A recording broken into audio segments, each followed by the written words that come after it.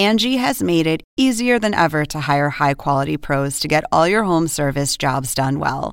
Just bring them your project online or with the Angie app, answer a few questions, and Angie will connect you with local pros who match your specific needs. Or book a service instantly at an upfront price. So join the millions of homeowners who use Angie to care for their homes and get your next home service job done well.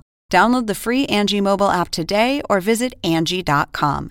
That's ANGI.com. Angie has made it easier than ever to hire high-quality pros to get all your home service jobs done well.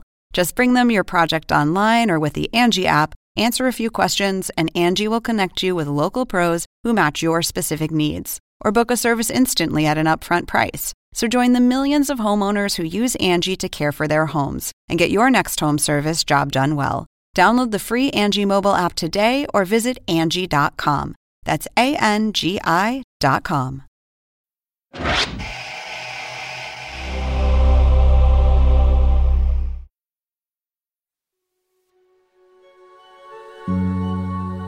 In a way, Annie is Ennis.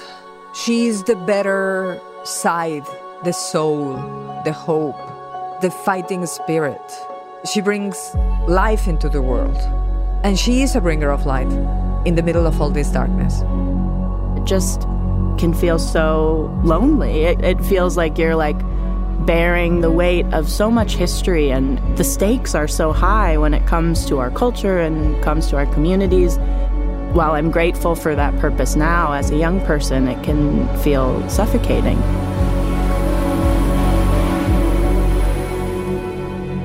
Uvanga Kanik. I'm Alice Kanik-Glenn, an Inupiaq writer, podcaster, and activist from Utqiagvik, Alaska, and this is the True Detective Night Country podcast.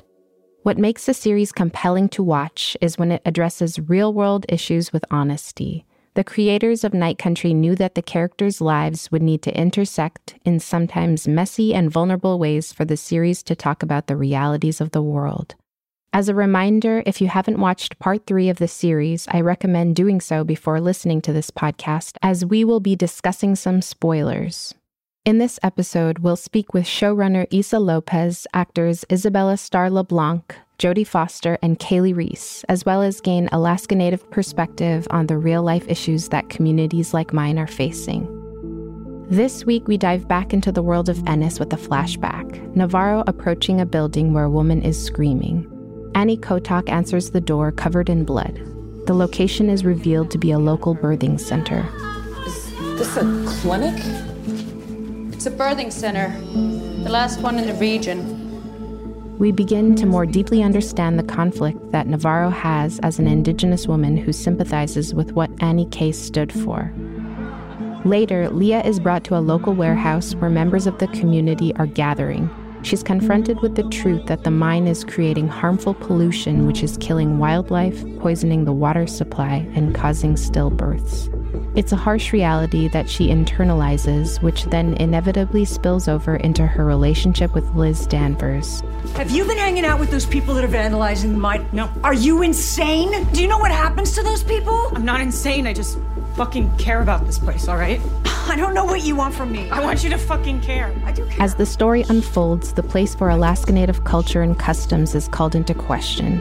It leaves us wondering, what is the real source of tension between Leah and Danvers? Is there any deeper connection between Annie K's death and the mine? And what could these storylines reflect about the real-life issues in our own world? Well, episode 3 is a deeper dive into the world of Ennis, understanding a little bit more of the makeup of the town, seeing the characters that live in the villages. I'm speaking again with Issa López, showrunner of Night Country. Issa shares how the Indigenous community in Ennis is facing the erasure of their culture and customs. And in the midst of this, Annie K rises as a symbol of light. In a way, Annie is Ennis. She's the better side, the soul, the hope, the fighting spirit. She brings life into the world. The world can be incredibly unforgiving of people who remind it of what it could be. Annie Kotok was murdered. Her unsolved case haunts both our lead detectives. We know it's somehow tied to the men at the Solal station, as her severed tongue was found on location. So the more our detectives learn about Annie K, the closer they get to solving the crimes. During Navarro's flashback, we learn that Annie K was a midwife, a practice that is causing tension within the community. In Alaska, there's been a very hard push to eradicate native birthing centers and having all the births happening in the hospitals with Western science. And, the community has been fighting to keep it. So Annie is standing for the right of Native women to have babies in a traditional way, which is safe, but is still in connection with the values and the systems that have been there for thousands of years, from generations. So she stands for that. And she is a bringer of light, and she is a bringer of life in the middle of all this darkness. The narrative around Annie K and the birthing center is powerful. When speaking with Kaylee Reese, she reflects on shooting this scene and the impact it had on her character, Evangeline Navarro. I love that scene, and I think Navarro learned so much about who Annie K is and important she is in the community and what she does for the community. And actually, she gets to witness only part of why Annie K fights so hard for this community, because she's a midwife. And for the first time, that's when Navarro feels like she's a part of the community. She gets to be one of those women that helped bring this life into this world. And she also realized at the same time that it's such a miracle that this baby is alive. It's not like, oh, it's another birth, that they were anticipating this baby not being okay. So there's a real problem here that goes way beyond any kind of, quote unquote, it's just bad water because it's bad water, and the mind somewhat does stuff to the water. And she also realizes that as a law enforcement officer, being a UPIAC in that community, that's something that she has to do. It's not something that she necessarily wants or even chooses to do. And that she sees the real injustice is not Annie K going and making noise at a mine or defacing property or destroying some property. It's not, Annie K is not the criminal. There's a lot that she notices in that entire scene. Navarro hasn't been able to embrace her identity as part of the community. She hasn't been able to completely understand what's going on, but she feels for Annie, and she believes in what Annie believed. And she's angry at the system sustained by the mine and all that universe that destroyed her. So she's highly suspicious of the mine because of the impact of what they do and because of methods that she suspects they have to silence whomever stands up to them. We want clear skies. We want our animals healthy. We want the mine to close. In the midpoint of the episode, members of the community gather to spotlight the mine's problems and voice their concerns. You see how the community is organizing in a protest against what is happening with the mine pollution. So you get a better sense of the town. And the episode itself starts with a birthing scene, which is, in a way, the mirror image of the funeral scene that you will have later. So it's all about understanding that other side of Ennis, the indigenous side of Ennis, and the real needing of the community. We've been going through Salal and the police station, the white side of Ennis, and now we're going through the experience of the native side of Ennis. Leah wanders into this assembly. She's aware of Liz Danvers' stance that the mine is a lifeline for jobs and fuels the economy. Yet it's in the heart of this assembly that Leah's internal struggle catches fire. What side will she choose? Leah had a mother that disappeared from her life, and when Leah was very little, that's when her father and Danvers got together. And then the father died. So Leah and Danvers end up together, and they do love each other. But Danvers is unable to express how she feels about her, but she cares deeply.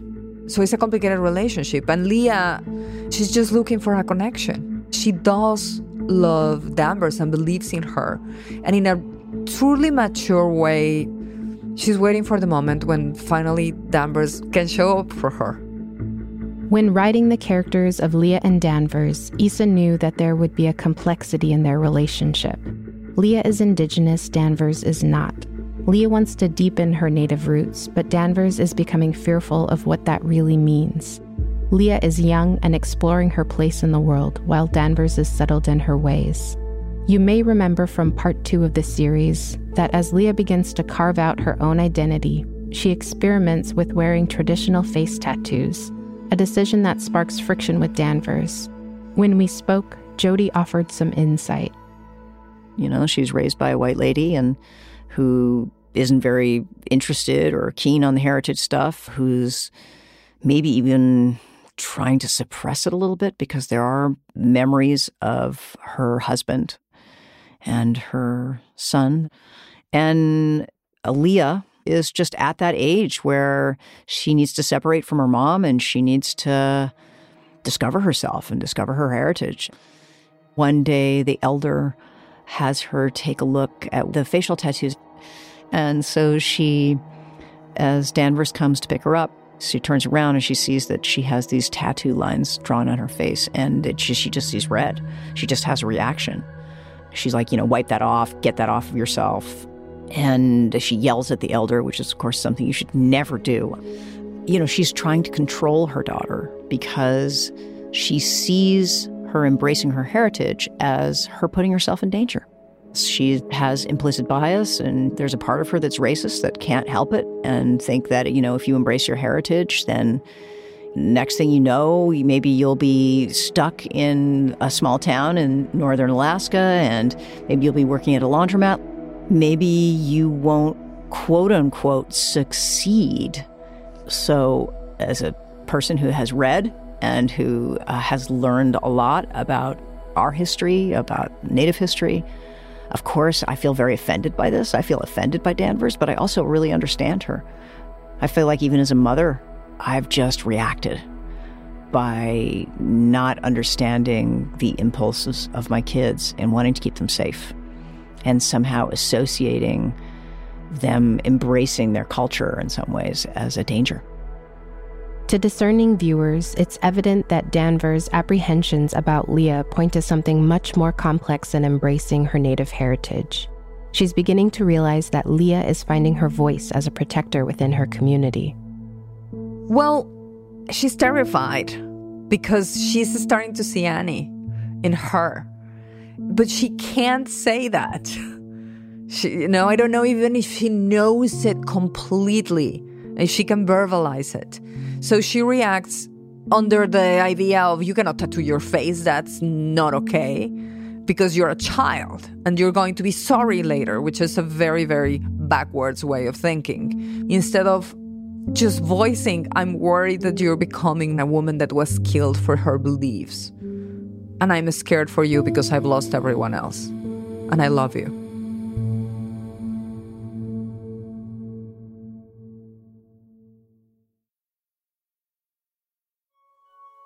I sat down with Isabella Star LaBlanc, who portrays Leah in the series. I was curious how Danvers' rough-around-the-edges personality influenced Leah as she explored her native roots.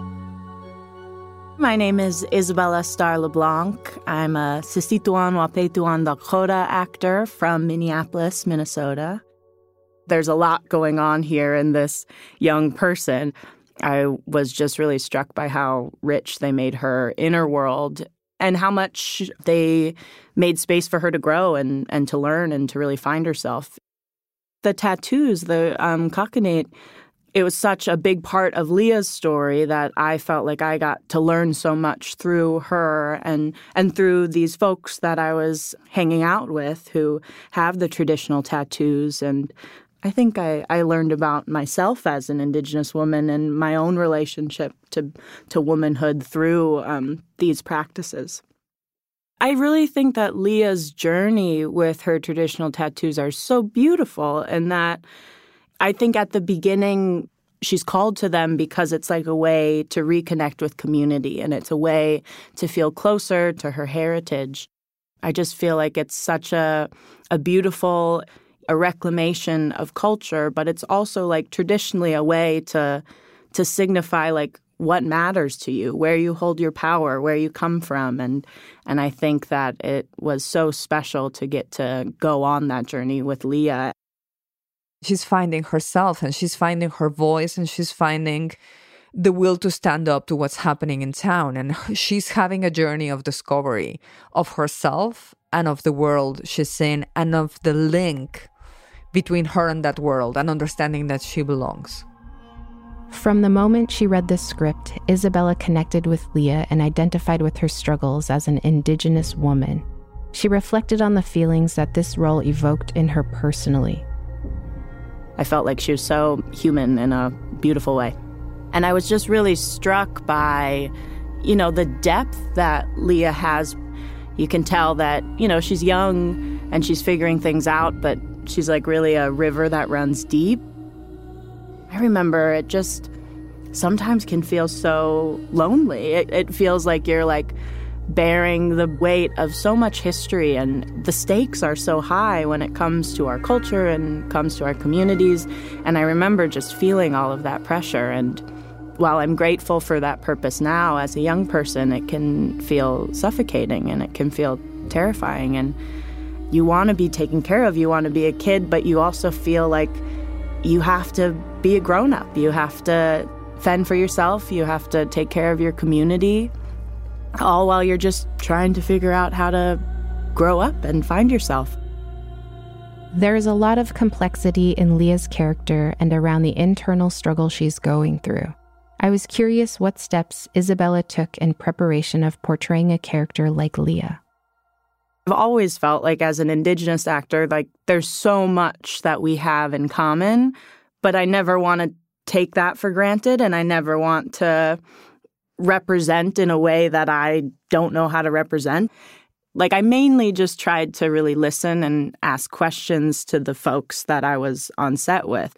Our producers, they were so wonderful and so supportive of me, and I felt so honored that they were trusting me in this way. And so I really spent the time like trying to be a listener and to be a relative to them. We know that the relationship between the mine and Ennis are tightly intertwined. In part 2, we saw a fight break out at Kavak's bar between the townspeople and miners as tensions start to mount. Hey, no, fuck you! Hey, come on, you think my kids don't drink the same water? Yeah. You mining people are poisoning your own kids! Some of the townspeople want the mine gone because of the dire effects it's having on the town's water. But the mine provides jobs and economic funding for this small, remote town. It points to the real natural resource exploitation that Alaska has faced for years. Alaska is warming at twice the rate of the global average, and Alaska Native communities who rely on freezing temperatures to travel, hunt, and maintain traditional lifestyles are directly affected by these changes. The economy in the Arctic is based on local resource development, which is unsustainable in the long run, but there isn't one solution to fix it all. Inupiaq people have no interest in moving backwards in time. We just want to be able to sustain our connections and hunting practices in a modern world. It's complicated and nuanced, and so are the solutions for how to move forward. My name is Jenna Kunz. I spent some time working as a reporter in Alaska. I ended up in this small town working for a 2-person newspaper and found a grant to do climate change reporting through the Pulitzer Center, and it was like calling for journalists that lived in... I first met Jenna in January 2020, just as the sun was returning after the polar night. We traveled to Utqagvik to document environmental changes in the Arctic and interview local residents about how Inupiaq life has changed, a project called Alaska Natives on the Frontline. Jenna reflects on what we learned. I was expecting more people to be openly afraid of climate change or openly cognizant that they're vulnerable people. And that is not what we found. Nobody had that perspective. Journalists don't have a good rep in the Arctic for valid reasons of just representing this community as on the brink of extinction, these words of loss and damage and disempowering language that represented the community as unwitting bystanders in their circumstance that had no control over their own future and that were destined for disaster. There was a reporter, and the basis of her reporting was analyzing all of the words that media outlets use to describe Arctic communities. She found that, like, when they are talking about humans, they're talking from a position of disempowerment. Like, words like loss and death and extinction are used. Reading that report while I was there and seeing that the narrative I was getting was different than the one I was reading was really mind-blowing for me. And I feel like there was a huge disconnect between what was being written and what was being lived. Scientists, meteorologists, and conservationists from around the world study changes in wildlife, weather patterns, and terrain, but largely fail to factor in the people that these changes would directly affect first.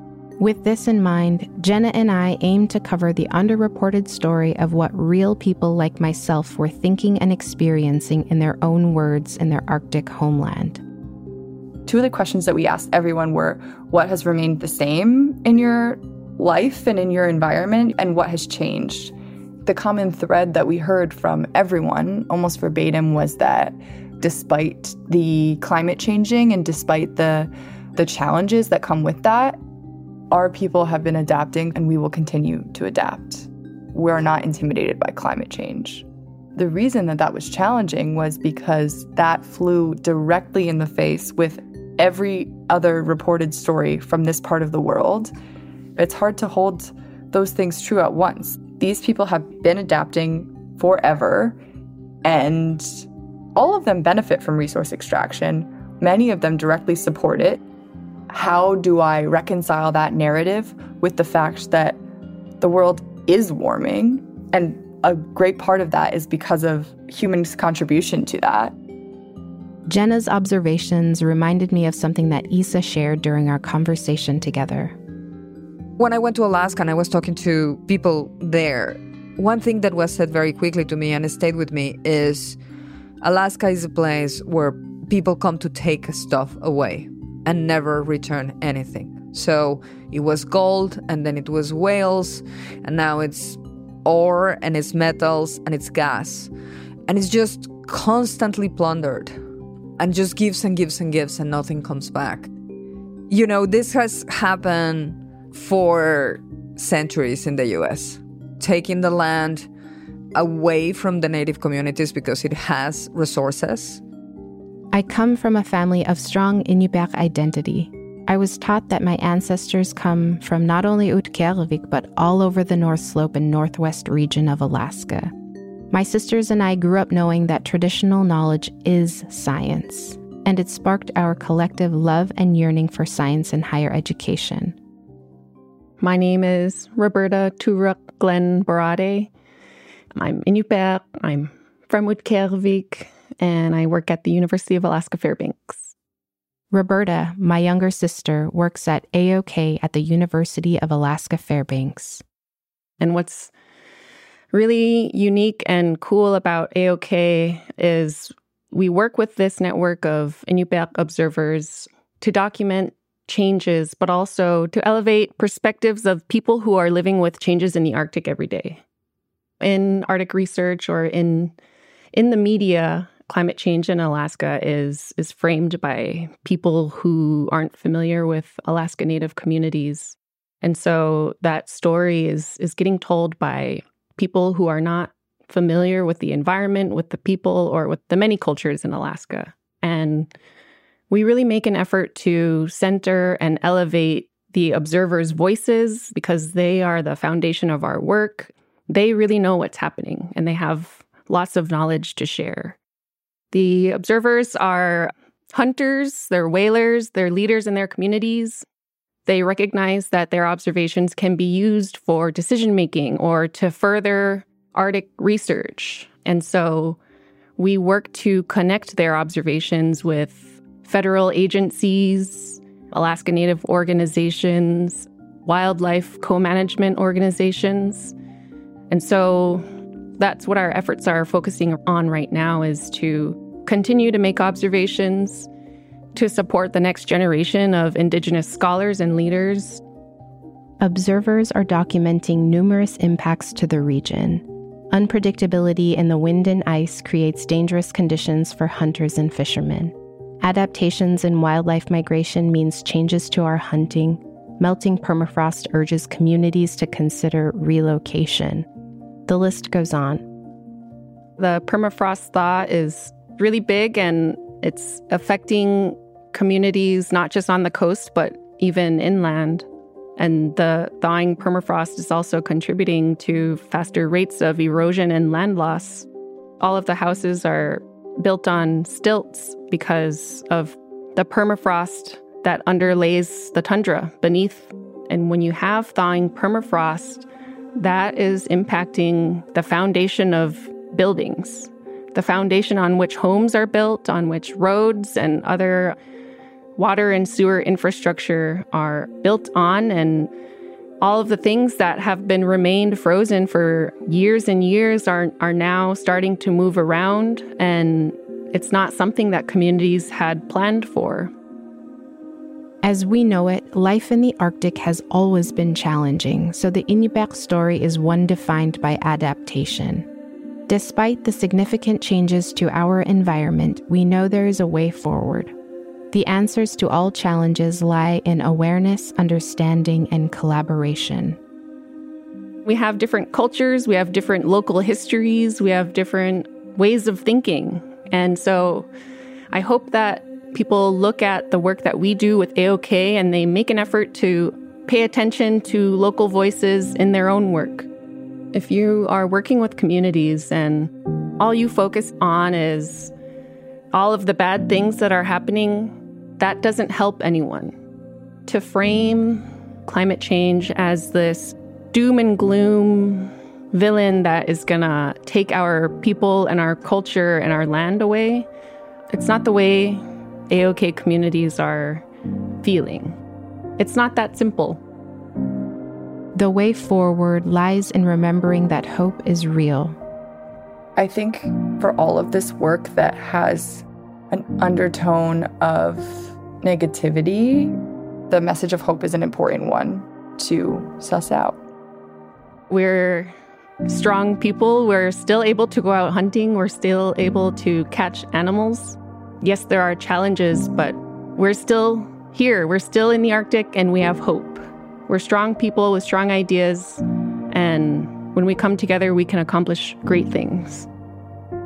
There's a push and pull that happens with issues like these. It's an internal struggle that many people feel. Issa linked this tension back to how Danvers and Leah ultimately see the dynamic around the mine. Danvers at some point goes like, what do you want me to do? I hate the mine because they're killing this town. I hate the protesters because if they stop the mine, then there's nothing, the community is over. So I hate everyone and I'm sick of everyone and I don't know what to do, which I think reflects a lot of the attitudes that we feel around us in this moment. And Leah, obviously, as happens with everyone in the world, I feel, that is the young generation, the one standing up and saying enough is enough. And she absolutely represents that. I am convinced that if we have any hope, it's in their hands. As an Iñupiaq person, I often find myself feeling pressured to pick the right side in this climate debate. One of the biggest misconceptions about climate change in the Arctic is that conversations have to be pro-this or anti-that. But it's more complicated than that.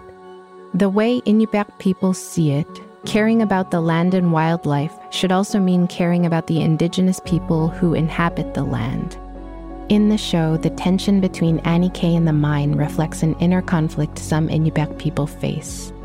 It's a choice between protecting the environment and investing in the economy, the same clash we're seeing in Ennis. But Iñupiaq people use money to buy gas to hunt caribou and use smartphones and GPS to navigate trails and monitor changing weather patterns. Are investing in the economy and protecting the environment mutually exclusive? Some Iñupiaq people believe so, and some do not. In some ways, Annie K is Mother Earth, and the mine is the violent, destructive systems destroying her. Alaska Native people are not a monolith, and climate adaptations look different from region to region, village to village, even person to person. Iñupiaq people don't ask for special treatment, protection, or judgment on sustaining basic modern lives. We just ask for respect to make decisions for ourselves and to be given the same opportunities as all other Americans in the lower 48.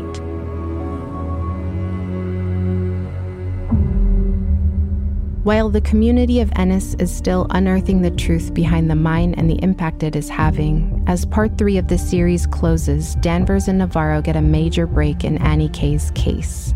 They've cracked her phone and discover the horrifying video that captures her final moments. What's up? Annie's phone. Cracked it.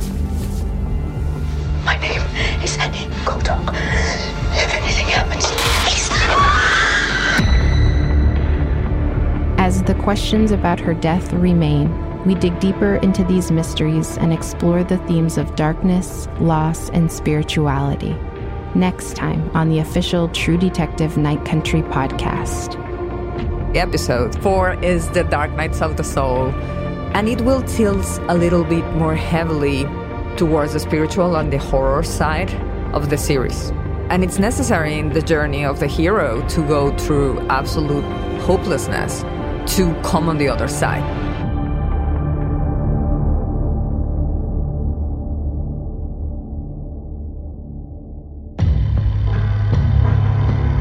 The True Detective Night Country podcast is produced by Tenderfoot Labs for HBO. You can follow our show wherever you get your podcasts and stream True Detective Night Country exclusively on Max. We'd love it if you could take a second to leave us a review on Apple Podcasts and leave a comment to share your thoughts on the show.